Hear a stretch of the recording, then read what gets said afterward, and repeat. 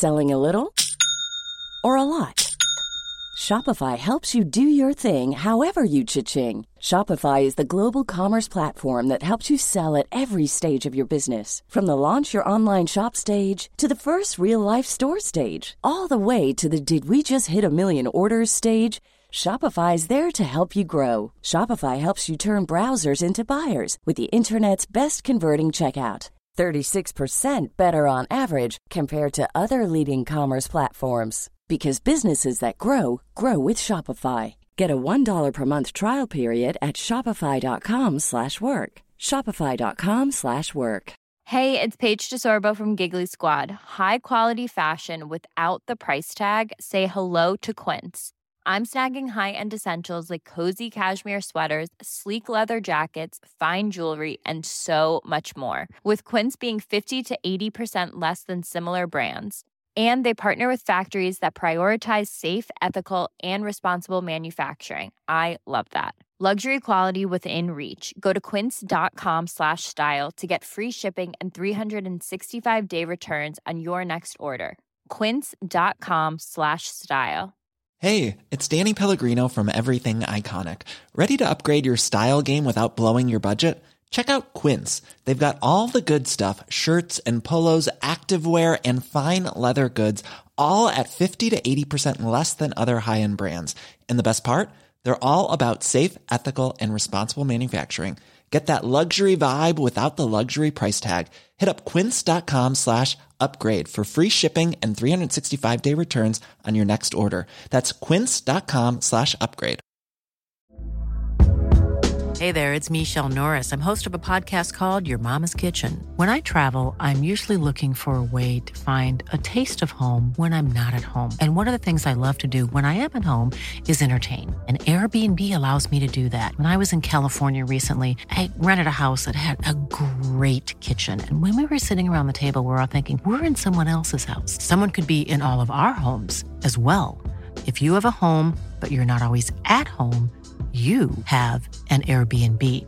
Your home might be worth more than you think. Find out how much at airbnb.com/host.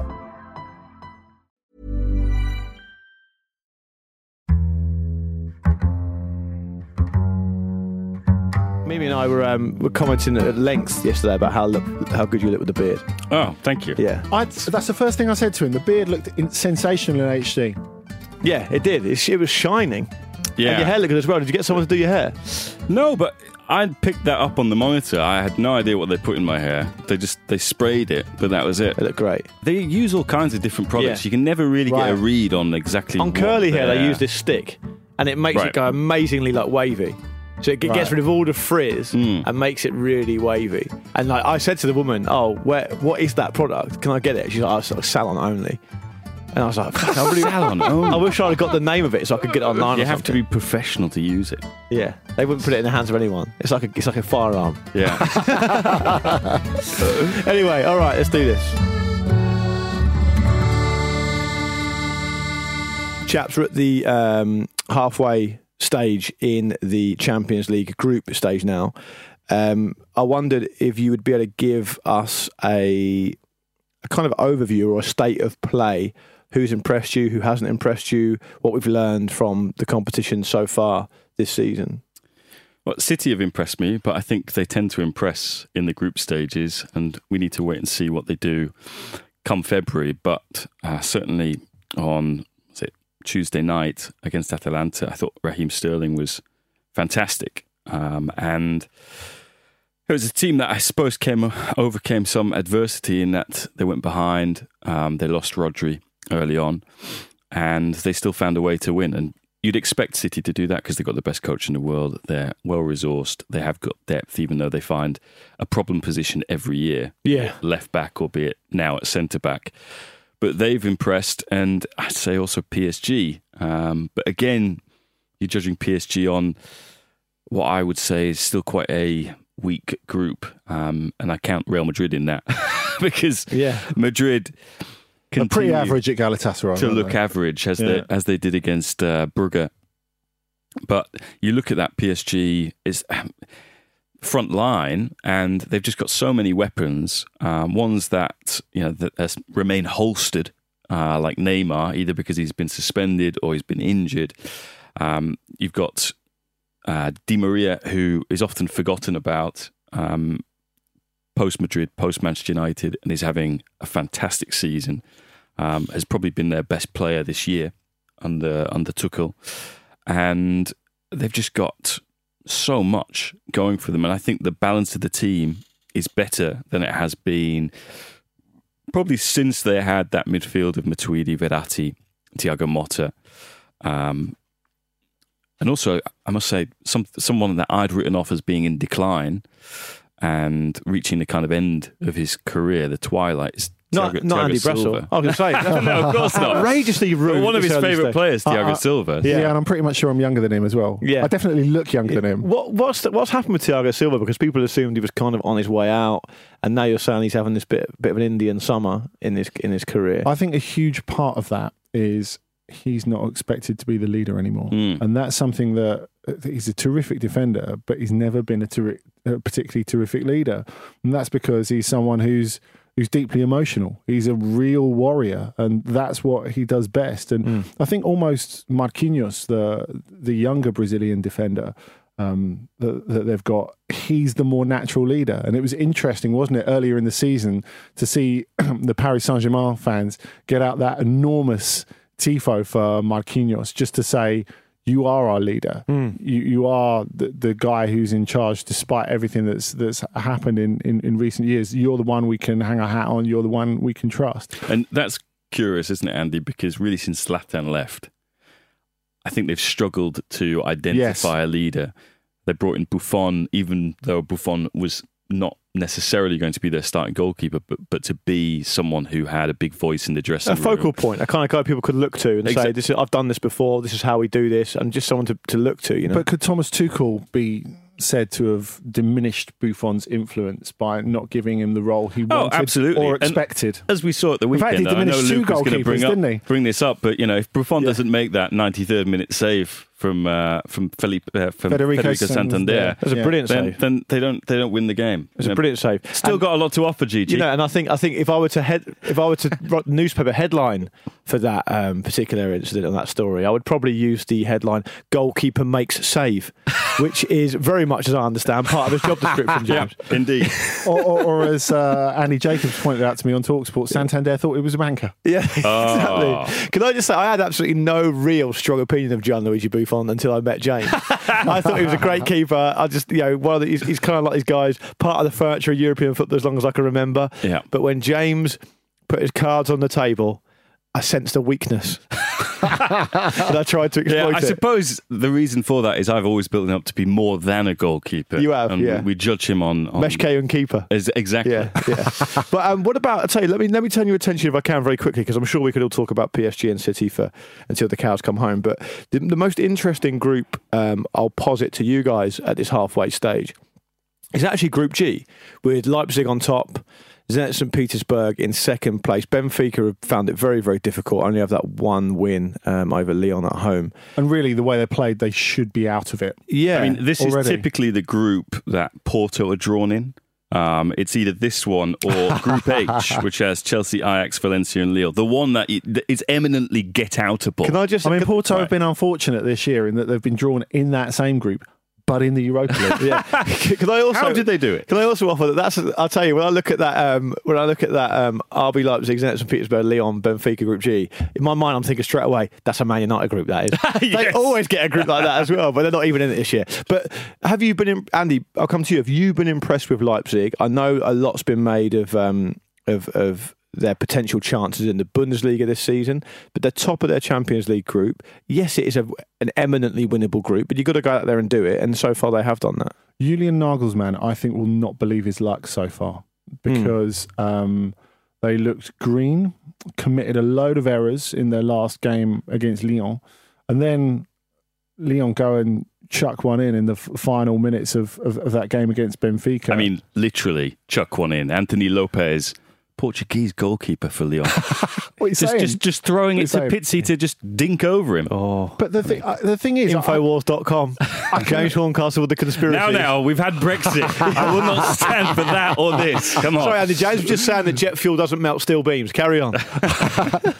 well, the thing is I guess Lopez, who is a keeper who will get no criticism for it because he's an absolute Lyon hero. He's loved by the ultras. He saves them time and time again, and that mistake could happen to everyone. But the sort of mistake that was, it was when you go back to Karius in Kiev, he's just a little bit further down the line from Karius in terms of that mistake, because it's 1-1 at the time at the Stadio de Luge. Lyon are pushing for a winner. And he goes to the front of his area. He's a very proactive keeper. He learned 80% of what he knows off Hugo Lloris, so he likes to come to the edge of the box. So he collects it. So that's how you explain this error. Wait for it. This is a goalkeeper special. I'm loving it. And he's just trying to get on with it really quickly. And so he just gets rid of it without really looking. Now, when you go back to Karius in the 2018 final, the one where the third one where he lets it through his hands, when Gareth Bale has the shot from way out, you can tell what he's trying to do. Yes. He's thinking, moved on to the next job. Yeah, he's thinking of getting it back up the pitch. And obviously he hasn't thought about actually fielding the shot itself. So Lopez has done the first bit. He's fielded the ball, but then he's got on with the throw without really looking where everyone is. And you wouldn't expect that from such an experienced goalkeeper. And at that point, there was only one team that looked as if they were going to win the game, and it was Lyon. They were much better in the second half. After Memphis equalised, the crowd were really on Benfica's backs. It was really noticeable, even watching a feed of it on television. So far, this group feels like teams who've missed chances and given chances. I mean, I would actually say, even though it looks an eminently winnable group, all of those four teams have quality, but they've only really shown it in very small parts so far. So you look at that Leipzig-Zenit game, for example. Of course, the winner from Sabitzer, which was absolutely fantastic. Beauty, yeah. The first goal by Zenit from Rakitsky, I think it was something that Don Hutchison commented on BT Sport when you were doing the coverage of that before the goal show. And he was marvelling that I think that Rakitsky, for a centre-back, to have that kind of technique. And it's something we see again and again from Rakitsky. He's a really accomplished good free kick shooter. Yeah, absolutely. And he's really added something to that defence. He's got so much technique. The funny thing covers his lack of pace, for example. The funny thing about that, Andy, was Paul Dempsey, who was commentating on it, said, "You surely won't see a better goal tonight." Yeah. And then the winner from Sabitzer was the goal of the night, rivaled by Oxlade-Chamberlain. I think he threw that out there for a bit of commentator's curse. He's like, I want to see a better goal than that tonight. You got to love Dempo. But the thing about Leipzig, they haven't been in great form of late. And you also look at what Nagelsmann did in that game. He took off Timo Werner at half-time, which was a gutsy decision. And ultimately, they came back from behind. They ended up winning that game. But there was the shot of Timo Werner kind of watching the game. In a coat far too big for him. Didn't look best pleased, even though the result obviously ended up going his team's way. Yeah. But someone who didn't really affect the game at all. And yeah, it's often these decisions, unless you get the kind of 3 points, they are outcome judged, I'd say. You know, absolutely. For Nagelsmann, absolutely. Because if that doesn't change at that scoreline, and he's taken his best player off, and there doesn't seem, you'll know better than me, and it doesn't seem there was an injury, then it can really come back to haunt it. My rather sort of rudimentary reading of it, and I'll obviously leave the expert analysis to you guys, it's just that in that situation, if they lose to Zenit there, the table looks so different. I mean, they're in big trouble. They know they have to win it, particularly at home. That's right. But I don't just think it's Champions League, Luke. I think we'll talk about the Bundesliga more widely later on. But the main problem that Nagelsmann has had so far this season, and the main thing that's put a brake both on their title ambitions, although they're by no means out of it, of course, again, as we'll discuss later, and has really put a brake on their chances of having a perfect start. They look very tentative at home, Leipzig. And to an extent, that's understandable. And that's a problem that to an extent, predates Nagelsmann, because they're very much a reactive, counter-attacking sort of side. Now, he's a coach who you would expect in time to give them a more varied palette, an ability to take the game to teams as well. And that's how he evolved Hoffenheim, for example. But I can't really think of an authoritative home performance they've given so far this season. So for them to come out in the second half and turn it around didn't just feel significant in terms of reviving their hopes in the Champions League. And of course, it's by no means done. They've still got to go to Zenit next, for example, and that's going to be really tough for them. But in terms of them going some way to fixing a problem that looked like it might fetter their season and might still fetter their season is really important. I'd also just add one last thing on that, is how big a result that is for Nagelsmann, not only because of the change he made, but remember what his Hoffenheim team were like in the Champions League. They were a team that was much hyped because of him and where he's come from, and didn't deliver, was seen to be as a team that was too kamikaze to play in the Champions League or progress in the Champions League. I think there was a real feeling that, again, unless they turned that around last night, this question mark over Nagelsmann in the Champions League and whether his style can actually deliver and get results in it was going to continue. But I think that's a much better team than his Hoffenheim side. I was about to say, talent. I was about to say, I mean, we'll keep it Champions League for now, if you don't mind, chats. We'll talk, as Andy says, we'll talk a bit about Germany later. But if you look at the team that Nagelsmann, all the players he's got at his disposal, I mean, Timo Werner, Emil Forsberg. Best young defence in European football. Yeah, Upamecano is really highly rated. Everyone wants him, apparently. And Konate next to him is perhaps even better. Exactly. But didn't Orban play last night? Yeah. And then Sabitzer, of course. They've got the Danish international guy on the bed, Poulsen, who scored last year. His name is Yusuf Poulsen. Yeah, exactly. So they've got a lot of sort of players to be excited about. What do you think is realistic for them? And you'd fancy them to get out of the group and maybe progress, but what is realistic for them and for Nagelsmann? I feel less convinced about them getting out of the group. Right. Next game's key, isn't it? Than I did before the start. At the start, before any games had been played, I thought they would get out of the group, and it would be between Zenit and Lyon, because Benfica in recent years have always flattered to deceive in a Champions League context. Yeah. But they've given themselves a chance, but I think it's just a chance. If they've got to the last 16, I think they've done well, given that, as James says, Nagelsmann is kind of learning on the job in a Champions League context. I mean, 2 of their last 3 games in the Champions League are away from home. Yeah. And against arguably the best. I think they get next game against Zenit's 2 other teams in the group. If they beat Zenit away, they're in good shape. Can I ask you very quickly both about Inter beating Dortmund? A massive win for them. They were sitting bottom of their Champions League group of what is obviously a very competitive group going into this game. I thought they acquitted themselves really well. Obviously, they got the second goal late on the break, and that's perhaps to be expected. But the breakthrough goal, which looked borderline offside, but he just kind of got away with it. Your man again, Golbe, Lautaro Martinez, breaking the deadlock.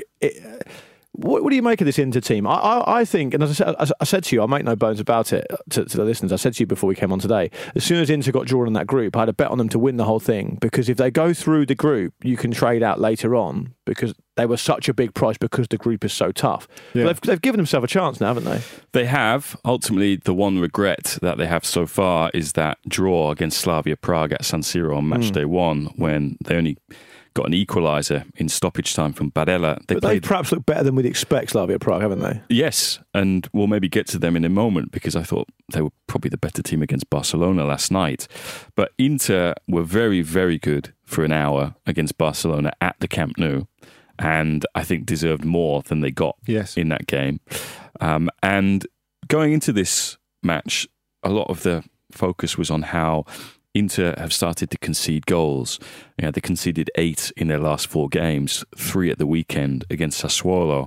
My game of the week? Your game of the week, Lucky. 4-3? Exactly. Carry on. I just wanted to put You're allowed a game of the week? This is bullshit. I'm changing it up. I am now. What I counter to that is, if you look at the opponents that they played, Juventus, Barcelona, who only beat them late, and it was some Messi Suarez magic that undid them. Mm-hmm. And then the Sassuolo game, they're 4-1 up, and ultimately they make changes with the Dortmund game in mind, and particularly Valentin Lazaro, who they brought on, had a nightmare, and Sassuolo were able to get at him and get back into the game, but without ever giving the impression that they were going to actually win it or equalise, I'd say. But in this one, they were really controlled, really measured. I thought it was a mature performance. But Brozovic was fantastic, wasn't he? Brozovic was great, and he, over the last, I'd say, 18 months, has really matured and developed into one of the best kind of deep-lying playmakers in European football, in my opinion. He needs a good meal. He does. He does look gaunt, doesn't he? It's so gaunt, yeah. But the delay on that pass for the second goal was absolutely exquisite. And they limited Dortmund to 5 shots. Not 5 shots on target, 5 shots in the entire game. And I was a little bit surprised by that, even though Dortmund were without Paco Alcacer and Marco Reus, because they played 3 guys up front who all have the profiles that kind of cause this back 3 problems in Sancho, in Julian Brandt, and Torgan Hazard. And the players who've given that inter-defence issues have been the kind of 10s who play between the lines, not your big burly centre-forwards who like to play up against centre-backs, or the guys that you can put crosses into the box for, because Inter, that's meat and drink for their back line. All those 3 can handle themselves, can't they? Yeah. Those guys never got a look in last night, partly because I think Inter, they decided not to press at all.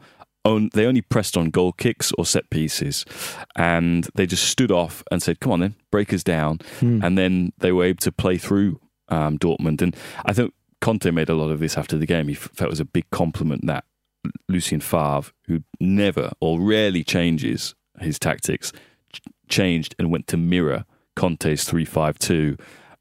And it wasn't a game that Inter prepared for, because they prepared to play a team that was going to play 4-2-3-1 with different personnel, and yet they were able to adjust in-game.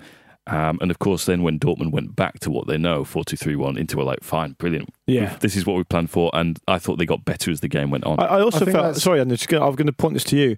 I felt that Dortmund, and perhaps this is understandable away from home, that they looked a bit overrun in the midfield, like Witsel and Delaney. I thought Delaney had a really poor game, and they got a bit overrun. I thought maybe that's understandable because Inter are a good team at home, but it was a bit disappointing. No, I think Witsel was a little bit off the pace as well. Yeah. I mean, for part of that, I think you can say they had the weekend game against Schalke, the Revere derby, in their minds, because that is absolutely huge, and that's something that they really need to make a good job of.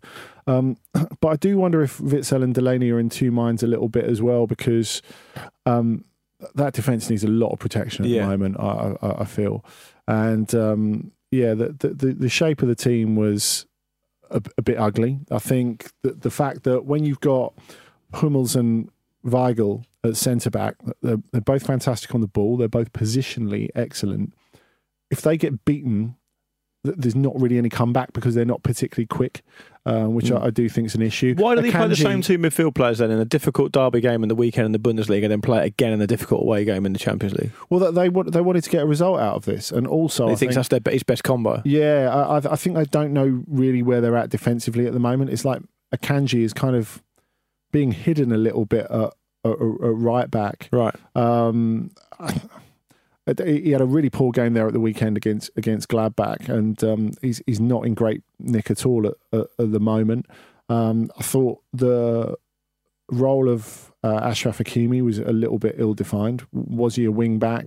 Was he a winger? And also, I just think what you were saying about that front 3, James, the fact that none of them really have a striker's instinct, I think really played into Inter's hands. They just weren't getting anyone in the penalty box. And it's something that Michael Sork talked about afterwards.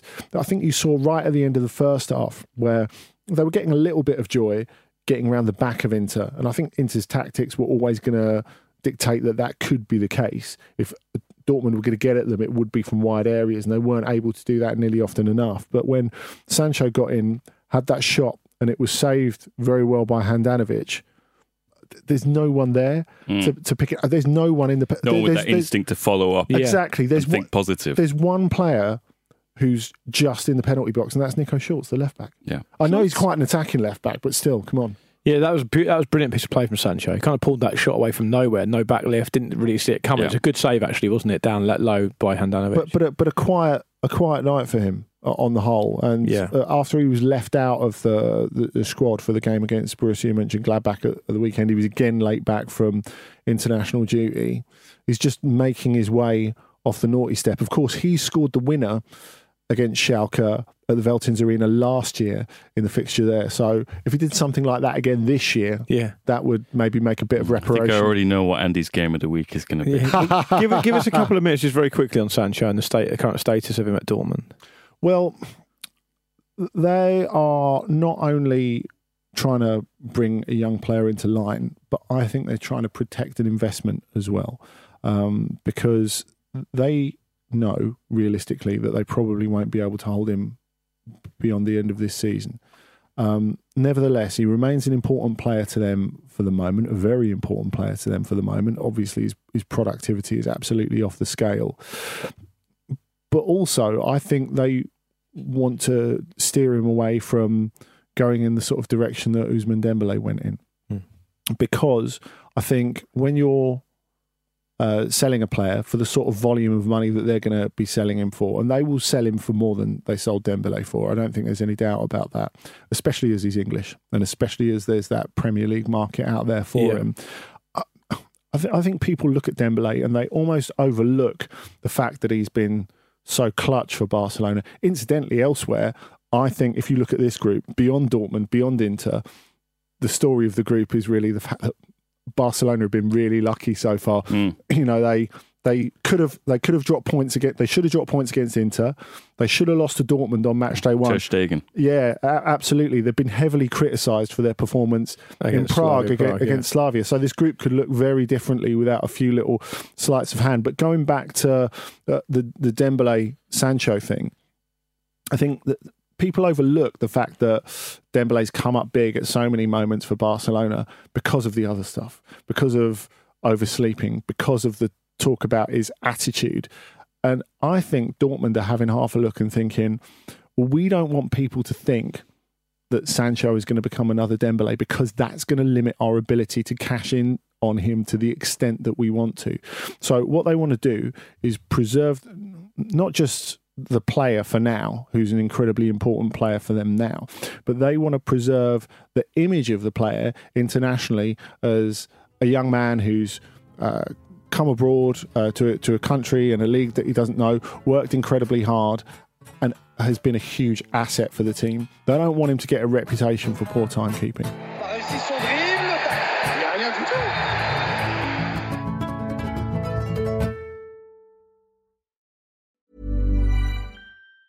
Planning for your next trip? Elevate your travel style with Quince. Quince has all the jet-setting essentials you'll want for your next getaway, like European linen, premium luggage options, buttery soft Italian leather bags, and so much more. And it's all priced at 50 to 80% less than similar brands. Plus, Quince only works with factories that use safe and ethical manufacturing practices. Pack your bags with high-quality essentials you'll be wearing for vacations to come with Quince. Go to quince.com/trip for free shipping and 365-day returns. Hi, I'm Daniel, founder of Pretty Litter. Did you know cats tend to hide symptoms of sickness and pain? I learned this the hard way after losing my cat, Gingy. So I created Pretty Litter, a health monitoring litter that helps detect early signs of illness by changing colors, saving you money and potentially your cat's life. Pretty Litter is veterinarian developed, and it's the easiest way to keep tabs on your fur baby's health right at home. Go to prettylitter.com and use code ACAST for 20% off your first order and a free cat toy. Terms and conditions apply. See site for details. This episode of the Football Ramble is sponsored by BetterHelp. Life throws many different challenges at us, and as a result, we all have our own sources of stress. Whether big or small, those stresses can impact our lives in unpredictable ways, and if we don't address them, they can have an outsized and unwanted impact. Therapy is a safe place in which we can address these issues, learn to understand them, and find ways to work through them. Having therapy can be beneficial to anybody, not just people who've experienced major traumas, even if you may have not considered it before. It could be simply a time for you to get things off your chest, a way to learn positive coping skills, or how to set boundaries. Ultimately, it can be whatever you need it to be. If you're thinking of starting therapy, give BetterHelp a try. It's designed to be convenient, flexible, and suited to your schedule. All you have to do is fill out a brief questionnaire, and BetterHelp will match you to a licensed therapist. You can even switch therapists at any time for no additional charge. Get it off your chest with BetterHelp. Visit betterhelp.com/ramble today to get 10% off your first month. That's BetterHelp, HELP.com/ramble.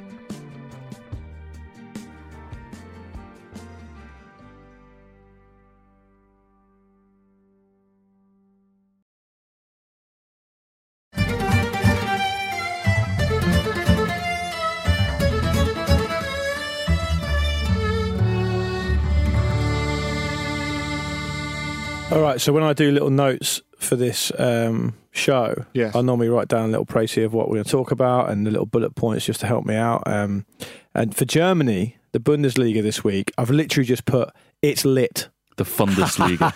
It is lit. The Fundesliga, exactly, James. State of play in Germany's top flight at the moment is that Borussia Mönchengladbach sit top of the table on goal difference on 16 points. But there are 2 points separating the top 9 teams going all the way down to Bayer Leverkusen in 9th. Is this just an anomaly of the early season where everyone's shuffling and kind of jostling for position and we'll see it settle down? Or are we seeing something a little bit more interesting here? Andy Brassel. I think it might settle down, but I think the feeling that no one wants to win it at this early stage is a little bit overwhelming. And that was enhanced last weekend because, of course, as we said, Gladbach lost at Dortmund, yet stayed top. There were 6 teams who had the opportunity to overtake them over the rest of the weekend, and they all missed it. Dortmund and Eintracht Frankfurt are the only teams in that top bracket who actually won last weekend, which is extraordinary, really. I mean, Schalke were the team who last had the opportunity to leapfrog Gladbach. They could have done that in the late game on Sunday. And they went and lost and give a really ordinary second half performance at Hoffenheim, who now have got 2 successive wins, having beaten Bayern away before the international break. And it was interesting, I think, seeing David Wagner come out afterwards and greet his players and, of course, shepherd them towards the away fans. You have to do that. You should do that anyway, but it's a big part of the Bundesliga experience. But after that second half performance, if I was David Wagner, I would have been, come on, lads, what on earth was that? And he was all giving them a pat on the back. It was, oh, well, you know, we're in development. Really? What do you expect? Yeah. You know, oh, you're rubbish. Don't worry about it, kind of thing. Not that they're rubbish, but that they have limits. I think that's something that he's very conscious of. I think a lot of these teams have limits. Now, the big question, quite apart from Schalke Dortmund this weekend, is Bayern. And, you know, we were talking... FC Bayern, Fußballmeisters. I think you should leave the Fußballmeister bit off until we get to the end of this section. We'll maybe condition it. Because They play Union Berlin this weekend, don't they? Yeah, at home. They do. And, you know, you would expect them It's a banker. Yeah, you would expect them. Yeah, it's Santander. It is. But I think... I actually do bank with Santander as well. Really? Yeah. Good old you. Carry on. Yeah. I think there are 2 aspects to this. Firstly, when we were talking about the Champions League at the top, and there are those 3 teams that have got maximum points so far, Paris Saint-Germain, Manchester City and Bayern. And they've all left very differing impressions in the Champions League so far. And Bayern conceding 2 goals again. I think that's the 4th successive game. As they did against Spurs. Yeah, exactly. Yeah. And I think it's the second thing and the most important thing in the Bundesliga context, in the 2 league games since they did beat Spurs, they've played Hoffenheim at home, Augsburg away. 6 points. 1 point. Yeah. 1 point from those 2 games. They've lost Süle.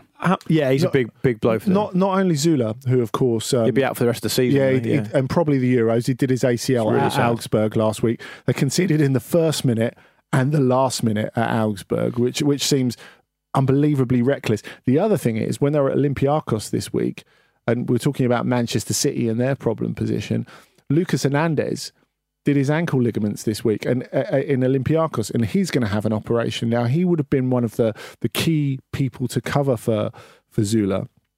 And you look at that and you think, it's unfortunate for Bayern. You have to feel for them, because here's a guy who's their record signing, and the club are absolutely furious because Dr. Müller-Wohlfahrt sent a note, a full report actually, to the French Football Federation before the last international break saying, don't play Hernandez, he isn't fit enough. So what do? They play him. Right. So what happens? A week later, he gets an injury that's going to see him out till New Year and possibly longer. And of course, he arrived injured in the first place. He's still adapting to the Bundesliga.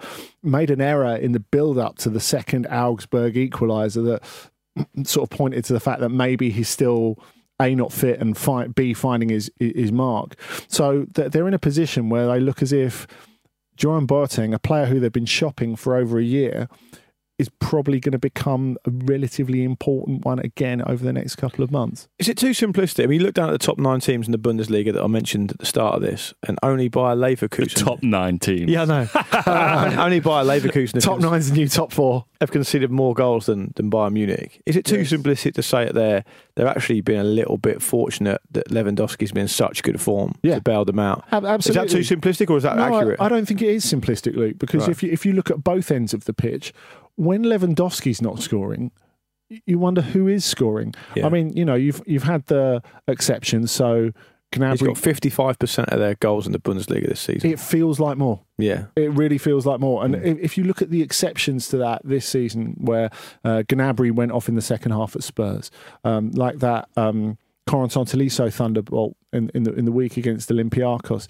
it feels as if they're outstanding moments, acts of God, rather than, all-round great bits of team play, which is a little bit of a concern. And if anything does happen to Lewandowski, there's no real cover for him. The fact as well that if you were to rest or replace Lewandowski, which I know is very, very unlikely at the moment, but if they were to find themselves in a situation where they had to do that or they wanted to do that, who would you say was the most obvious choice to go in the middle? Probably Thomas Müller.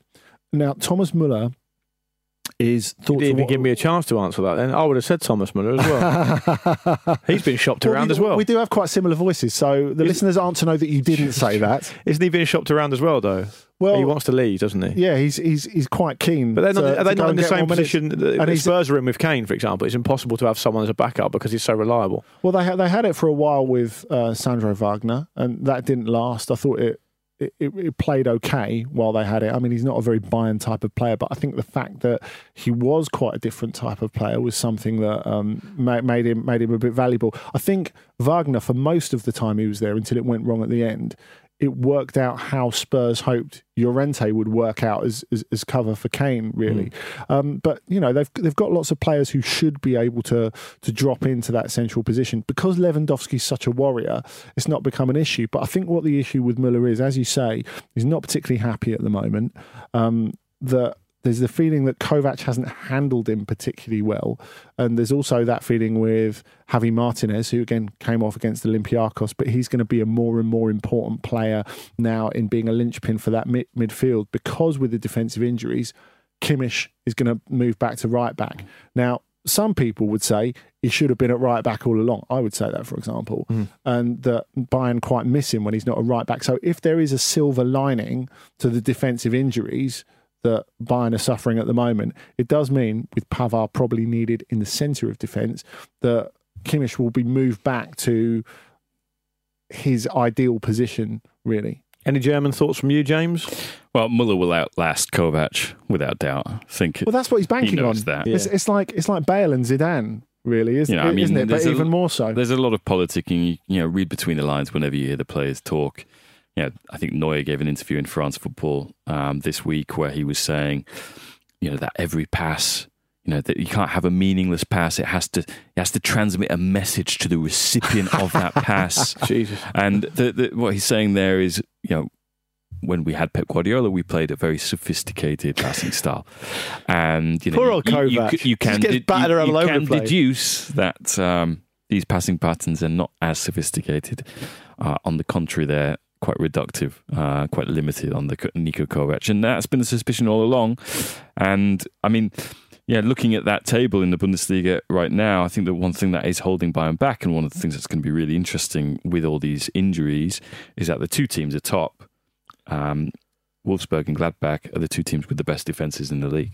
Yeah, Wolfsburg have got statistically the best defence so far, and they're the only unbeaten team still. I think the other team, when we're talking of Kovac, that's worth a mention is Eintracht Frankfurt, actually, because in 8th. Just 2 points off the top. And when you bear in mind, they beat Bayer Leverkusen 3-0 last week. And when you bear in mind that they've gone from strength to strength under Kovac, but of course they've lost their big front three of Rebic, Jovic and Aller. And yet they've managed to find a way to, they've been pretty prolific so far this season. And they've replaced them with forwards who are couldn't really be more different. Bas Dost.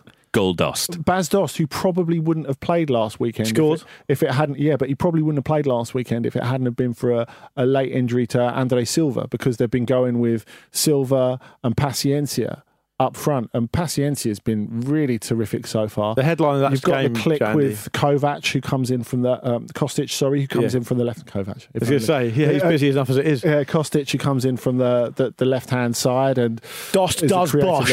Should have been the headline. Shouldn't it? Probably. Dost does Bosch. Carry on, sorry.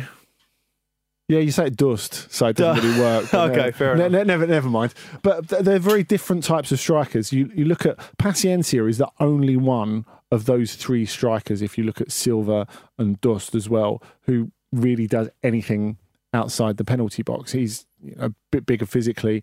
He's not as good as Aller, and he's not got as wide a palette as Aller, but he is someone who can hold the ball up, who can bring other people into play, who can find a pass. So I think that is an indication of how much, at least initially, they missed Aller, that they've relied a little bit more on Paciencia, who was very much a sub for a lot of last season, although he did have a knee injury. That was never a 3-0 game, by the way. Frankfurt's keeper was, if it's the one I'm thinking of, Frankfurt's keeper had an absolute blinder. Yeah, Frederick Runov. He had a really good game, and they had more shots. Leverkusen, they had much more of the ball as well. Yeah, although I would say they were only good in the second half, by which time they were 2-0 down already. But Runov had a really good game, and is remarkable for two reasons. Firstly, he was standing in for Kevin Trapp, who was out, who's undoubtedly the first choice there, and a lot of Frankfurt fans have not got a great deal of confidence in Runov. But he got absolutely no sleep before the game because he had his first child, a daughter, the day before the game, the night before the game. Right. Turns up at the ground, half asleep, and then just has the game of his life. Playing on instinct.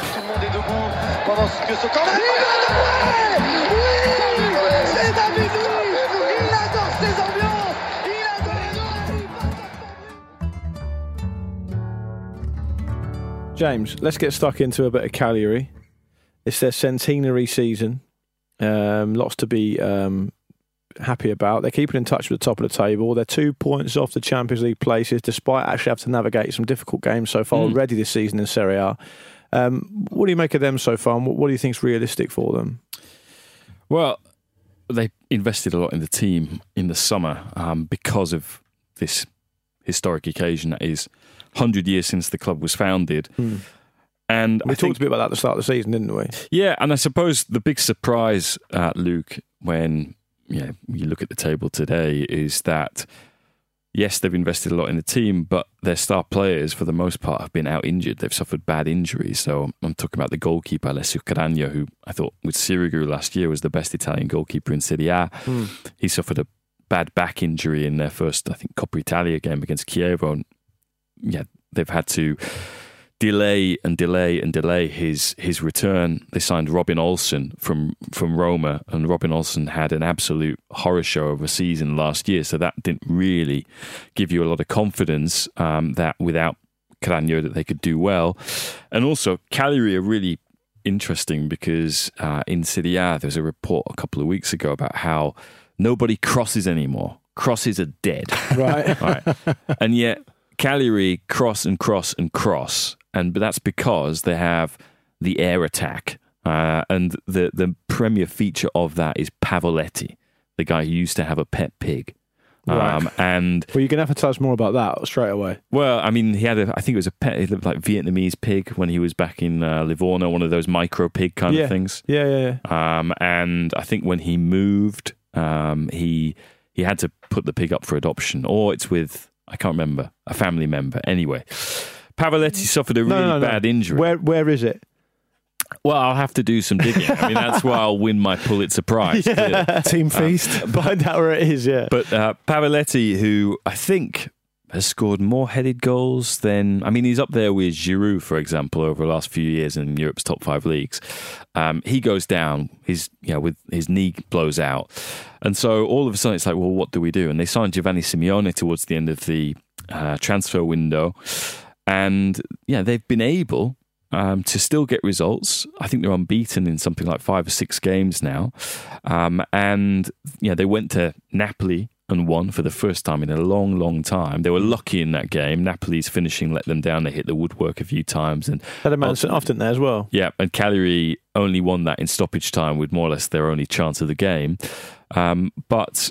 you have this momentum behind the team. I should mention also, in terms of their injuries, Nainggolan, he rocked up, and they were without him, I think, for 3 or 4 games after he picked up an injury, scored an absolute blinder at the weekend.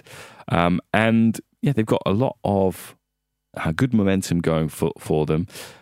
And you look at that midfield, it's actually a really good midfield with Nainggolan, Rog, who's been at Napoli for a while and has been talked about as a player with good potential, but never really got the opportunity to show it at Napoli. Nahitan Nandes, who's part of the Boca side that reached the Libertadores final, he's been very good as well. And with Lucas Castro, another guy who I absolutely love, because when he was at Chievo, he used to just go and busk on the streets of Verona. Nice. And if you follow him on Instagram, he's always got his guitar in hand, and he's either performing covers or he's performing his own music. And when he was at Chievo, they had like a band of Argentines and it was literally a band. They would go around to his place and they would get the pots and pans out and play music together. He's been very good. He sounds great. Out for a long time last year, and he's actually a very useful player. And then João Pedro and Simeone have done the business up front so far, with both of them still being able to direct these crosses on goal with headers. So, I struggle to believe that they'll be able to stay the course, but they want to push for Europa League, even though the owner yesterday was basically asked about this brilliant start to the season, what a fairy tale it is.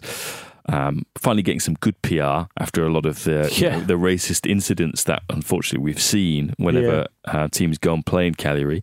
Finally some good PR. He was saying, no, look, our objective is of course just to stay in the top flights. It's not.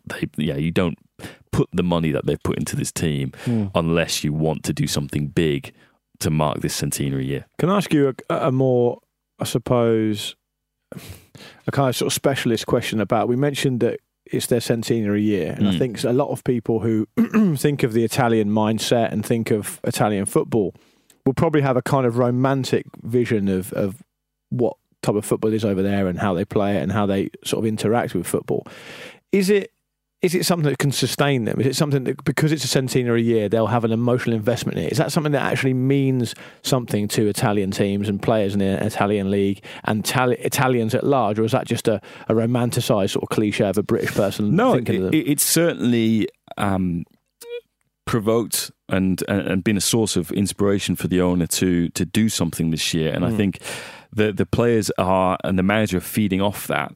Also because they have their coach Rolando Maran. He is one of those kind of quite under the radar good coaches, I suppose, in that he kept Chievo honest and in the league for much longer than a team of that ability should have been, really. And when they sacked him, that's when everything kind of went to pot.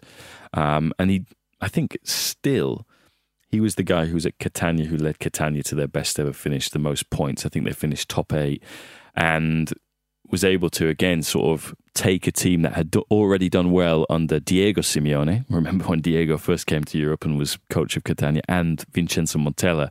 He actually took that team on a little bit. So they've got all the thing, because it's his second season, there was an expectation as well that they could do better in this centenary year. But I would say that the real tipping point, it comes from seeing Tommaso Giulini basically go out and bring Radja Nainggolan back to the club. Yeah. Because and circumstances have had to coincide here, because in normal, I would say no one would have expected Nainggolan to go back to Cagliari at this stage of his career when he's still in his early 30s. Yeah, he's ultimately gone because his wife, who he met whilst he was in Sardinia, is undergoing treatment for breast cancer, wants to be close to her family. And also, Inter decided to clean house in the summer and get rid of Nainggolan, get rid of Icardi, get rid of Perisic, and have said, well, let's send him on loan to you. So all of those things have aligned. But I do think these centenaries and these anniversaries do mean something. Do they mean a lot more in Italy than they would do here, for example? Wimbledon centenary was crap. We had some poor quality fireworks, and then we lost at home to QPR. Yeah. Well, I think we go. The other thing to add here is that Cagliari are the kind of only representative of Sardinia, I suppose. If you look at Sicily, then you've got Palermo, you've got Catania, you've got Messina, you've got all these clubs that at one stage or another have been in Serie A, sometimes have been in Serie A all at the same time. Cagliari are the only exponent of Sardinia, and I think that again is why these things mean more to clubs like that, because they're representing not just a city, not just a region, but an entire island with its own identity. So I think that is, there's a willingness to see this team that, let's not forget, is one of the few provincial clubs to actually come out and win the league back in the 70s. They've got a lot of history and tradition which they draw on, and I think again that's why this really is significant to them, that they do something and that they honour that history this year.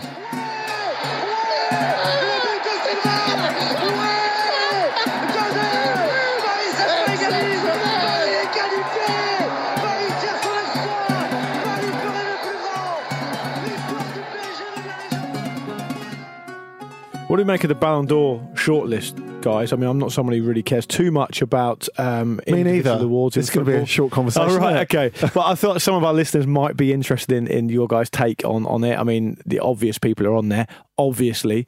What are your general thoughts about it? Well, I think it's fair enough that Liverpool have got the most players on it, because they look the most complete team in Europe last season. And the goalkeeper's bit of it is really doing my head in, though. Having said that, I mean, Alisson, fair enough. One of 7 Liverpool players on it, I think. Yeah, that's right. Hugo Lloris, slightly more curious. Yes. Also, James, what did you say to Andy when he said that earlier?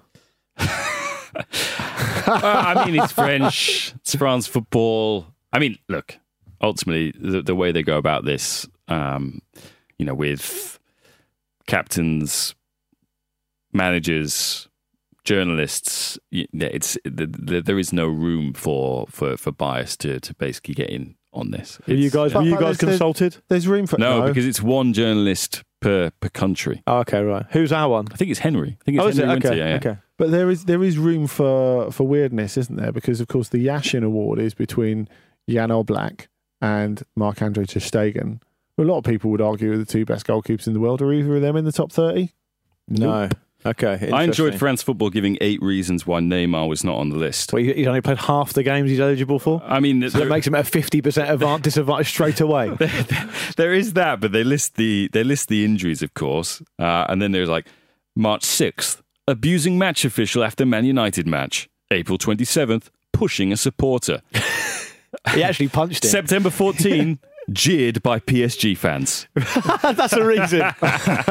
We can't have you in the short list for the best players in the world because a lot of your home fans actually quite hate you. Yeah. And it'd be a bad look for us. Have you got any thoughts at all? I mean, I've just started this off by saying a lot of the obvious players are in there, obviously. Andy said he doesn't care. And got one gripe about goalkeepers. James, have you got anything for us? The surprising thing for me, again, was Cristiano Ronaldo spoke to the media before the Lokomotiv Moscow-Juventus game, and he was asked about the Ballon d'Or. It's like, it's getting close now. Do you want sixth title? And he was like, well, individual awards have never been of interest to me. The team comes first, and as long as my team is winning, then the awards will follow. It's like I love it. The journalist just Chris. I'm sorry. What? What? Yeah. I will take that. Yeah. I will take that from Son Heung-min. I will not take that from you. I got the impression that his mantelpiece in Turin no longer has enough room for all these Ballon d'Ors that he's won in the past, and he's trying to discourage winning another one because he just doesn't really know where to put it. Surely he can get a better, bigger mantelpiece. I liked that there was a few Ajax players in there after their season last season. I think they're in a position very much like Liverpool, really, after their fantastic season, in that the vote is totally split, isn't it? I mean, I do think that the players of the best teams are kind of at a huge disadvantage. If you're looking below Ronaldo and Messi, or apart from Ronaldo and Messi, who are obviously in a league of their own on a statistical level, it must be very difficult for one of those guys to win it. I mean, you think of Franck Ribéry coming close in 2013, and of course, really, he was blown out of the water by that Cristiano Ronaldo performance in the World Cup playoff second leg in Sweden. That was the moment where he really took the title.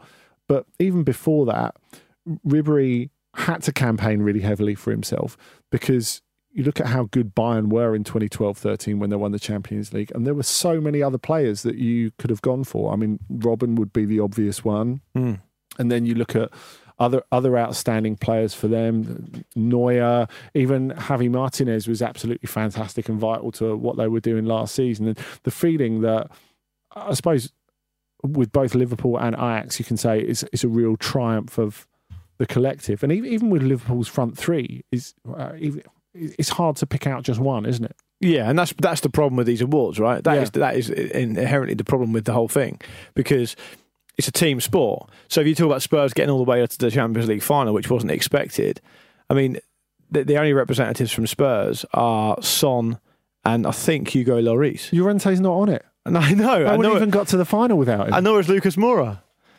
So it's kind of interesting. But anyway, I thought it's worth a little mention because it's a big story, and people who care about these kind of things will inevitably want us to talk about it. You guys have been absolutely clear and obvious in your disdain for the very existence of such a thing. Clear and obvious is the only way to be. Yeah, exactly. I might even overturn this section with VAR later on.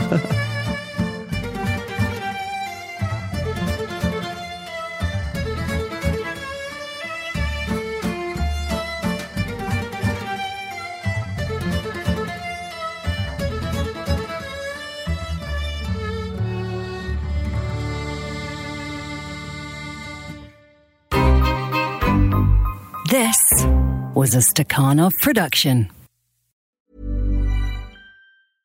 Imagine the softest sheets you've ever felt. Now imagine them getting even softer over time. That's what you'll feel with Boll & Branch's organic cotton sheets. In a recent customer survey, 96% replied that Boll & Branch sheets get softer with every wash. Start getting your best night's sleep in these sheets that get softer and softer for years to come. Try their sheets with a 30-night guarantee. Plus, get 15% off your first order at bollandbranch.com. Code BUTTERY. Exclusions apply. See site for details.